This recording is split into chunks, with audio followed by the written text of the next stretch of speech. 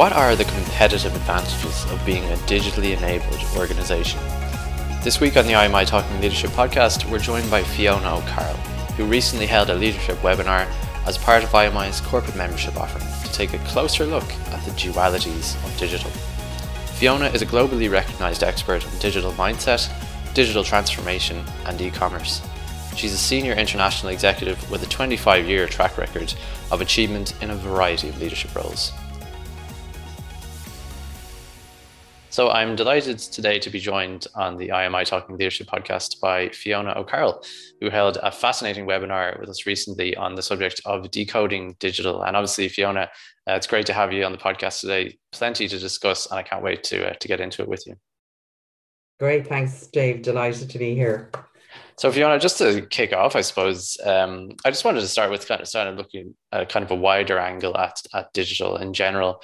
And just to ask you, on a large scale, what would you say would be the kind of key competitive advantages for businesses of being a digitally enabled organization, whatever exactly that means in terms of definition?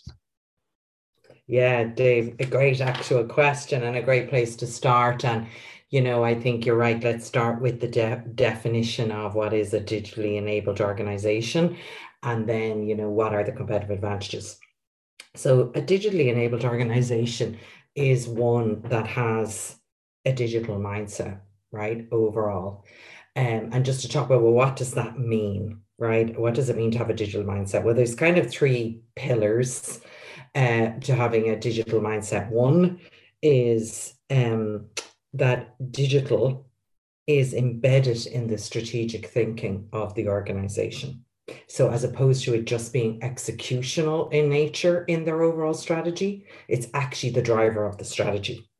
In order for that to happen, the mindset is that the leadership in the business understands the fundamentals of digital, the impact it is having on the world around us, how they're serving their customer, their business model. So they're really understanding that we are in an era shift from, let's call it the industrial era, to the digital era. And we're in the throes of that. And depending on the industry you're in, you could be way over on the digital era part of that continuum, right? Or depending on the industry, and you might be moving more through from industrial to digital, right? So they understand that, and they understand it fundamentally. They understand what digital is. They have a common definition across the business. So they know that it's actually about data and connectivity. And that's what's driving all this transformation. And they fully understand, therefore, that the competitive advantage that they had in the industrial era paradigm is shifting. So that's number one. So that in itself is a core competitive advantage, right? Because they are now really in terms of the lens they're looking through, it's the right lens for their era they're in. So therefore, the thinking and how they're approaching strategy, etc., is through the right lens, which immediately gives them a competitive advantage. That's number one. Number two is in a digital mindset is then that their organizational model, now that they've understood it and they understand how to embed it in strategy, then their organization model is fit for the era again. So they'll have understood that they need a flat organization structure, because in the industrial era, it would have been much more hierarchical in nature, and that was the horse for the course, and that suited that. They'll understand that doesn't work anymore. Why? Because we have to have turbocharged decision making, have to move at speed. So you take out every layer of the hierarchy we can. They know that. They know, therefore, if we're pushing decision making down and we're taking down the hierarchy, we need to have very high levels of trust, collaboration, as a cultural norm, no silos, right? Or we'll end up with, the random acts of digital, because everything's siloed. They have embedded digital first thinking in all their design of the customer experience, everything they're doing. Test and learn is going to be a norm. Again, this is an enormous competitive advantage they've created for themselves, because they've now two pillars in the digital mindset, right? And then thirdly is the mindsets itself. So as a component, with this overall lens, how we're decoding information, how we're approaching what we do. They understand the mindset that they need for this era is a growth mindset versus a fixed mindset, because we have to be collaborative. We have to be able to test and learn. We have to be able to view failure as learning. Take risk has to be part of the DNA of the organization. And of course, overall, our KPIs in the business have to reward this behavior. So it's really a top-down leadership shift across those three pillars. And the result of that is that the organization will have competitive advantage. And competitive advantage will be then delivered through their ability to actually deliver truly digitally first, right? Products, services, offerings, and how they go to market. That's the ultimate competitive advantage. So that's the shift that's taken place in how they're approaching what they're doing, no longer with the industrial era mindset, but with a digital era mindset. Yeah, that's fascinating. And I love the breakdown you had there, a couple of great points in terms of the turbocharged decision-making, which I think is a great way to put it, and avoiding these, as you call them, random acts of digital, which I think is great. So it has to be that sort of cohesive approach. And in your session, actually, Fiona, you did speak about the difference between what you called industry and arena in terms of the strategic mindset shift that's required. Would you be able to just kind of explain that for the listeners, and maybe just the kind of high level implications that they have for leaders? Yeah, sure. So again, Dave, tying back to sort of the industrial era thinking versus digital era thinking, kind of at the core of all of this. And just to emphasize, of course, that is an enormous shift, right? That's like going from agricultural era to industrial era. So is that big? And I'm emphasizing that so that leadership understands the nature of the seismicness of the shift they're in, which is a really positive thing to understand it. But to talk about those differences, and I do reference the work and thought leadership of Rita Gunter-McGrath. She's in Columbia University in the US, in New York, and she coined the term arenas, right? Arena thinking. So let me explain it to you, because in all the work I've done, I find this particular work by Rita to be most helpful, and her thinking in the area. So basically, if we look at the industrial era and the toolkit we would have used to do strategy formulation, et cetera, and if we were educated in that era, the way we would have approached and been trained to approach strategy formulation, we would have started with a definition of industry. So we'd say, well, what industry are we in? And then we look at the competitive landscape, and we'll map our strategies, strengths, weaknesses, all that good stuff. So we defined industry as the groups of companies that are related based on their primary business activities, right? So we'd say that's the industry. All these companies are in our industry based on their primary business activity. And based on that, then we formed our view on market strategies, business models. And then, also, of course, given the era we're in, we did see competitive advantage as something that was relatively stable. So that's kind of our using the definition. If we use industry and that traditional definition of industry, then that's our basis for formulating strategy. Now, with the big shift to the digital era, that could be a fatal flaw from day one, step one in our strategy formulation, if we're using that definition. So why? It's because digital and digitization has been one of the drivers of breaking down traditional barriers to entry into an industry. And we're seeing that all over the place. So if we look at it now, lots of industries, and more to come, are relatively boundaryless, right? Because we're transacting digitally. It's all happening digitally, right? And therefore they're more barrier free from a market entry point of view. And so traditional barriers to entry are falling, and the disruptions in our industries are happening at a much faster pace, which is hurting competitive advantage. That might have been more sustainable for the long term. So Rita Gunter-McGrath then coined a term for us to use in this era, which she calls arenas. And she says these are like pots of resources that companies can go after: budgets, like if I was in a consumer business, it might be addressable household spend, right? So we look at this available resource, and then we're saying, can I contest that based on assets I have, which could be my brand, my relationship with a consumer group, and my capability to pivot something I do today now digitally into I'm serving a need of in the old days, I called industry of this grouping this way. But guess what? With a pivot, I could now move into another area with the capabilities I have and also serve this customer group, right? So that means we are going to be what we currently call industry is going to get contested by various players. And often these will come from outside of the traditional grouping, right?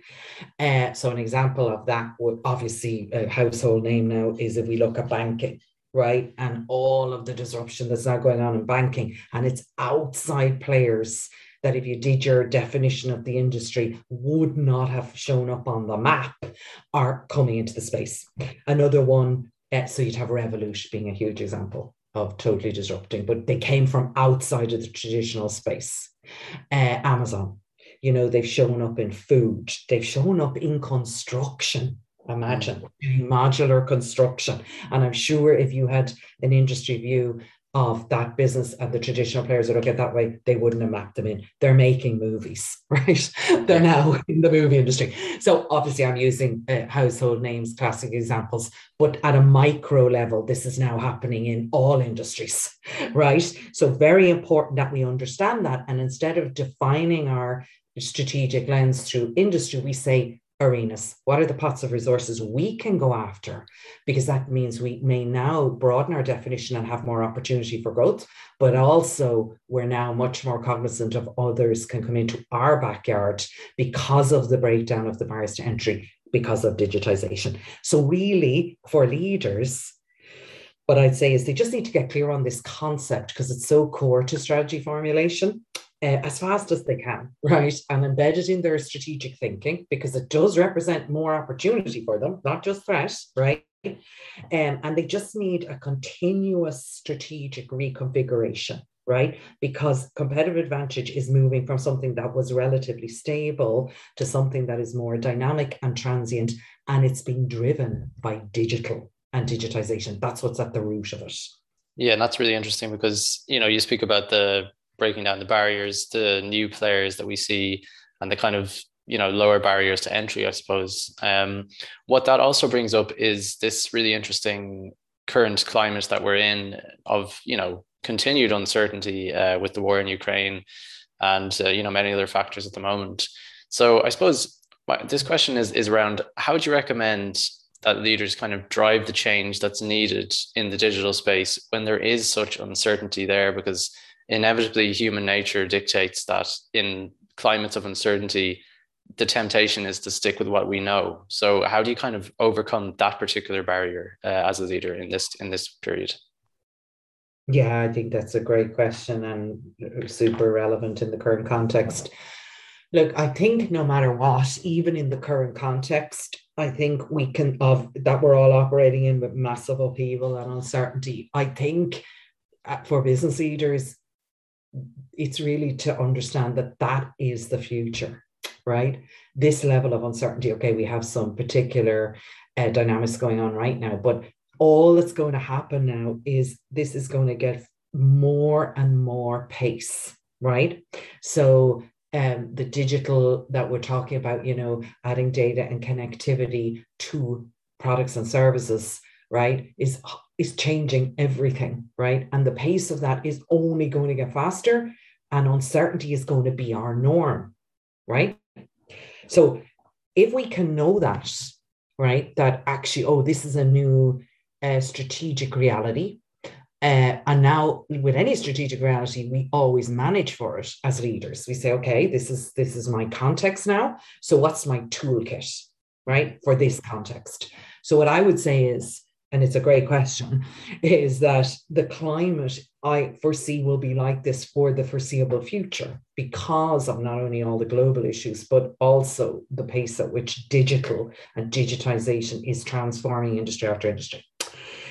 Now, the biggest challenge that faces leaders really is to get on what I call unstuck, right? So particularly because we're in an era shift, right? Because we've, leaders, depending on where they are, in their career ladder, are likely to have started their career in the industrial era and are likely to have had a lot of their education around, leadership, management, strategic planning, etc. in the era. So we do need to get unstuck from that. And there is a particular challenge that we all have as humans, and there's many cognitive biases we have, but there's one I particularly call out in this context, and that's called path dependency, right? And it is our natural bias to stick with the tried and tested, right? To what we know works and what we do well, right? And if we even look at planning, strategic planning, historically, we've always said, in a business, okay, let's look at the past, historical data, past, and we use that as a basis for projecting the future, right? So we say, okay, here's our product lines, here's what happened in these geographies over the last 3 years. Now, let's say if we did A, B, and C investment, what would the next 3 years look like? So I call that kind of present forward planning. So we're taking what we know now and we're projecting the future. Now that has a flaw, right, in it because of the level of change and uncertainty that's going on. And those plans are sometimes like 3 years, like even 5 years, which is totally out of the reality of context of strategic planning anymore. It's fine to have a point of view. Absolutely, we want one for 5 years, we want one for 3 years, but really we need a new model for iterating those strategies at a minimum every 12 months, but with a very strong strategic review every 6, based on data. So a tool we can use that's super helpful to help us challenge this path dependency bias. So first of all, recognizing it and saying it's fine, everyone has it, so no problem. So we recognize it, and then we say, how are we going to manage in the reality that we have uncertainty and we will have a path dependency bias? So a tool that's fantastic to use is called future back planning. So you do your present forward planning, as I just described, but you also do future back planning. And this tool was designed by a company called InnoSight, Clayton Christensen, but it is from his company, InnoSight. A great tool if you can use any tool, but I like this one, future back planning, which you do your present forward, but you also start to plan hypotheses and trajectories, potential trajectories for the future. Because of uncertainty, we don't know, right? So we form these hypotheses about the future, and then we put little signposts down. They're usually 6 months, where we're gathering data and saying, okay, now what does it look like based on the hypothesis we formed? Okay, it's more like hypothesis A now, less like hypothesis B. So we both tracks running at the same time. Hugely helps us challenge our path dependency because it becomes data driven, right? So to get over the cognitive bias. So that's number one. I would think challenge that by using a different toolkit, and absolutely embed in your leadership team and in your team that uncertainty is now a given, and therefore we must have planning tools that help us manage uncertainty. In other words, historically, particularly in the digital era, we had historic data that was highly reliable. But now it's only reliable about the past. It's no longer as reliable about the future. So we need other mechanisms brought in, right? So I think that's number one.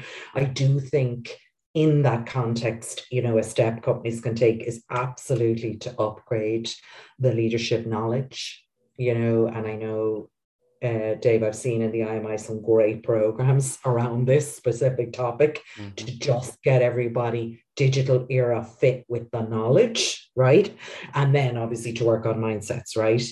And then to be able to bring these new strategic planning toolkits in, because if we just bring them in without the context of the why of them, and the imperativeness of them, the path dependency in itself can kill the new strategic planning approach, right? And that's why I always say it's about knowledge and mindset. We need to tackle both at the same time, because this change is way more about people and culture, than it is about technology. The idea of the future back planning is something that I think a lot of leaders will be able to relate to, and that's having that kind of data driven mindset as you go through it. I think it's almost if the way you described it, it's almost like it's kind of the range of outcomes, and then we're going back to that turbocharged decision making where every few months we're kind of coming back and reviewing. And so, Fiona, I suppose I suppose in any kind of organization, obviously the habits that are formed are really important. And I think that's something that's particularly important in terms of digital. So what kind of tactics would you recommend that CEOs try to implement to really kind of embed the habits that would be typical of a digitally mature organization? And I suppose we could even look at it from the future back planning perspective of kind of what is a digitally mature organization and how to kind of model our own organizations on that. A digitally mature organization, is one when we just reflect on what we said at the opening, right? It totally understands the duality of digital, that it must be embedded in strategy as well as in how strategy is executed, right? That's number one. Number two, it has an organization model that is fit for purpose, right? Turbocharged decision making. And it has the associated mindsets, right, which is much more around a growth mindset, is embedded in the organization, where it fosters test and learn. Because if we have the level of uncertainty that we spoke about, we need to have a mindset of test and learn, right? Which means we have to be able to fail. And I don't mean catastrophic failure now. I mean small failures, because we learn. So I like to even rename it to learning as opposed to failing, because we can often, it's just failing in our nomenclature has negative connotation. So just get rid of the word and call it learning. So test and learn. So we need a mindset inside the organization that fosters and rewards that and goes, oh wow, you get rewards for the learning, right? Because we're in uncertainty and we're biting the elephant off here, bites at a time. And the faster we can bite them and the faster we can test and learn, the quicker we advance on the right trajectory on those hypotheses that we mapped out. Okay, so that's what a digitally mature organization fundamentally knows, right? So the tactics or the approaches CEOs can take is, I think number one is immediately doing a stress test, on, okay, if we look at these characteristics, where do we stand right now? So there's there's different various kind of digital maturity models and things like that you can use, little tools, but I've summarized some of the characteristics you'll see in those tools, and you benchmark yourself and say, okay, where am I today? Really important, right? That we have a reality check on where we are today vis-a-vis what a digitally mature organization looks like, and then say, great, we understand it under the pillars of strategy, organization, and mindset. We know where we stand today, because some companies might over-index on one of those pillars, the strategic, the organizational, or the mindset, just because of their DNA, their culture, they may over-index on one, but we need all three in alignment. Because of the nature of this shift, the seismic nature, we need all three pillars moving. They're equally important, right? Some might say the mindset one is more important, but I would say they're all equally important. Move the three of them together. So that would be step one that I would take, is to position yourself, because then you know what your next steps need to be to get to the digitally mature organization. You will get there much faster by taking stock of where you are now, because all plans have to start from where am I now to where am I going. So doing a thorough evaluation of that will pay massive dividend, because you're going to go much faster and get there faster, frankly, by doing that. So that's number one. Then you have to get everybody aligned behind that, obviously in your leadership team and throughout your organization, that this is where we are, this is where we're going, this is the plan. right? And we're all buying into this. So there's probably, I always advise a level of education across the board on what this all means, right? So everybody's on the same page to the imperative, right? To the economic imperative, frankly, the business has to do this. Because if you can't understand it and see the system that it is, which it is, it's 3 pillars: strategy, organization, and mindset, but it's a integrated system. So you need to be able to step back and see that and then understand how we're going to move all the parts. The other thing I would say to the CEOs from a tactical point of view is that this cannot be delegated. Right. Often people think, oh, we'll recruit the chief digital officer or, so-and-so across in this team or that team. And you know what? They'll sort everything. No, we need those roles too, because they're part of execution, right? Really a part of executing parts of the strategy. But this cannot be delegated, right? Because often CEOs might feel it's all about technology and that's not my thing. And no, it's not. It's about business strategy, right? Embedding digital in your business strategy. So therefore it can't be delegated. So that's just another a piece of advice, a tactic that I would have for the company. So then once you've that done and you can start to embed the habits, which will be around, as we talked about, the understanding of how you're defining industry. You'll have your future back planning in place. You'll also, the successful companies know that it's about business model innovation. So you'll have your current business model, you'll be looking at new business model innovation. The company will be cross-functional, won't be siloed. Also, another tactic is that the KPIs in the company will reward this behavior. The digital mindset, digital era, mature organization behavior will be embedded in the KPIs now, because often the KPIs we have, unknowns to ourselves, are embedding the path dependency behavior, right? So they're the kinds of things I think CEOs can do to get themselves, on this track. In terms of the fact that a lot of digital transformation projects end up failing to reach their full potential or don't kind of reach their end goal, what do you see as the main reason that's the case? The reports are 75% who don't. And you got to look at the level of investment. Like last year alone, we're talking 50 billion invested by corporations in digital transformation. So 75% failing or delivering suboptimal results is significant. It's a big, big number, right? Based on the research I've done and the real worldness of this, these would be my top 3, right? One is that the company leadership is actually stuck in the industrial era paradigm, right? A lot of what we discussed already. So they're stuck in that, and therefore they are using an outdated strategy toolkit that is not fit for purpose for the digital era. So the compass is totally off, right? And because strategy formulation is central to what the company does, where it invests its scarce resources of capital, people, time, etc., focus, right? Then if that toolkit is not fit for purpose, the compass is off, and therefore we are fundamentally going in the wrong direction, potentially, or off-piste, let's call it that, directionally, right? And in that, what happens is the view of the emerging reality, which we've discussed on this podcast together, is distorted. That's number 1. Number 2 for me is that digital is not the driver of strategy, right? It's the enabler of strategy in a business, but not the driver strategy in the business, right? So I call that the duality of digital, often missed. Even you'll ask a company, is digital embedded in your strategy? They'll say yes.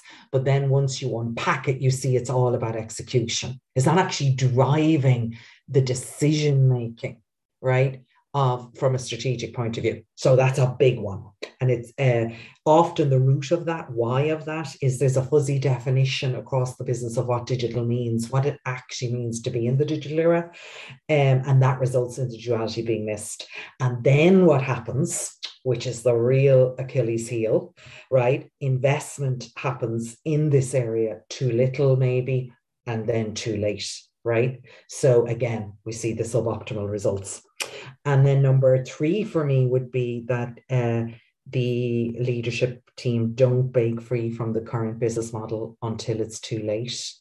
These are the ones where a business will feel it is now on a burning platform because its business model is being disrupted, right? By usually these the way the barriers to entry have dropped. They haven't been aware of it. They've been over focused on the current business model. New kids have been entering. New players have been entering around them with parts of the business model, disrupting parts, but they didn't have a system view of it and see that eventually those new kids would join dots to create a completely new business model and disrupt your business model. So, and that's not seen until it's too late. Now, two things happen. So why is that going on? Because there's what's happened in the business. Well, they focused all their effort, even with their digital strategy, on digitizing the existing business model. No net new revenue business models were going on, no test and learn, none of that was happening for new. And often they actually have path dependency. So the cognitive bias has them by the neck, right? And they're fixated with the existing business model until it's too late. So there's actually, such a deep path dependency. The signals are there, the flares are going up. People in the organization are down, in the ranks are probably talking about it, going, oh my God, I actually think A, B, and C could disrupt us, but they're still, the path dependency so strong at the top. They're sticking with this business model. Now, when you're on the burning platform, like the goal is don't be on one, don't end up till you're there. You need deep pockets, you need a lot of cash to buy your way out of that because you may need to make some significant acquisitions. So if you don't have that, you can end up adrift or becoming like a shadow of your former self as a business, right? So that's why don't miss the duality of digital is always my message to everyone. But they are my top three, Dave, from my experience kind of in the field and being a practitioner in this space. Fantastic. And just to finish up, Fiona, if you have your crystal ball handy, by all means, take it out. How do you see the next kind of decade of digital progress playing out? And what do you see as kind of the greatest challenges and opportunities that are out there for leaders? So from my point of view, I think we'll speak kind of, they're both challenges. I think everything I'm going to say in my point of view is both a challenge and an opportunity. All depending on, do you have your digital mindset lens on, or are you caught, in the paradigms of the industrial era? So they can be one or other, depend on the lens you're looking through. So the number one for me is that funding into the space is going to accelerate enormously over the next 10 years. So you can be a part of the consumption of that funding to the benefit of your business because of what you're doing, or you're not. And by that, I mean, it's like, I think in the last 4 years, something like 4 trillion, it got flooded in. And this is coming in from all the corporate investors, all the private equity, all the big investment vehicles, right? Funding growth in all these industries are pumping it now into digital ways of meeting your customers' need, right? So that's not going to stop. That's going to accelerate. So are you in that game or are you not in that game, depending on the lens you're looking through, right? So I think that's number one. Obviously, if you don't play in it, the gap gets bigger. So the divide for those who have a digital mindset and are playing in that way and approaching their market in that way, and those who aren't, is just going to keep getting bigger because the funding is going to enable those who are to move faster. The next one, I think, for me would be that this rate of hyperconnectivity, this is data and connectivity being attached to things, to products and services. This is, when I talk about the connectivity, I mean it with no humans in the middle. So some people might call it artificial intelligence, machine learning, whatever. I'm just talking about the data. What is that for the rest of us? That's data and connectivity with no human beings in the middle, right? So the thinking's being done by the AI or the machine, right? Or us, right? Some of it. That is gathering such pace Like there are billions right now as we talk to each other, Dave. There are billions of those connectivities happening right now across the world, right? And it's fundamentally changing the do business. Cloud, of course, just from a technology point of view, is the digital foundation here. It's so hitting maturity. This we must be playing here, right? But it's only going to get faster. So for those who are in this space and understand it, it represents huge opportunity. For those who don't, again, the gap will get bigger. I think we're going to see businesses really get their heads around data, right? And how to really use it, right? Assisted by the technology. Because I think the first era of digitization, say the last 20 years, because we have been digitizing stuff for a while, gathered data. But a lot of companies didn't really know how to use it and maybe didn't have a lot of the AI components, etc., to assist in the true leveraging of that data to drive the business. I think we're going to see that happen. We're going to see a big maturing of businesses pivoting around how they use their data and create great competitive advantage for themselves. I think the other one for me that I see, and I think will grow a lot, is that the experience, will be key, because a lot of our experience now with our customer is digital in nature. How they're interacting with us, obviously huge in B2C and absolutely gaining massive momentum in B2B, right? How we actually interact with our customer and the role digital plays. So I think companies building human-centered design, digital experience capability will be a massive competitive advantage. And I would see that as a very strategic function in an organization, for want of a better word, human-centered design thinking for the next 10 years. It'll be a big game changer, those who get that right, because we are now interacting so much digitally together. So Fiona O'Carroll, I want to thank you very much for joining me today on the podcast. Really, really appreciate it. Thanks, Dave. It was a pleasure.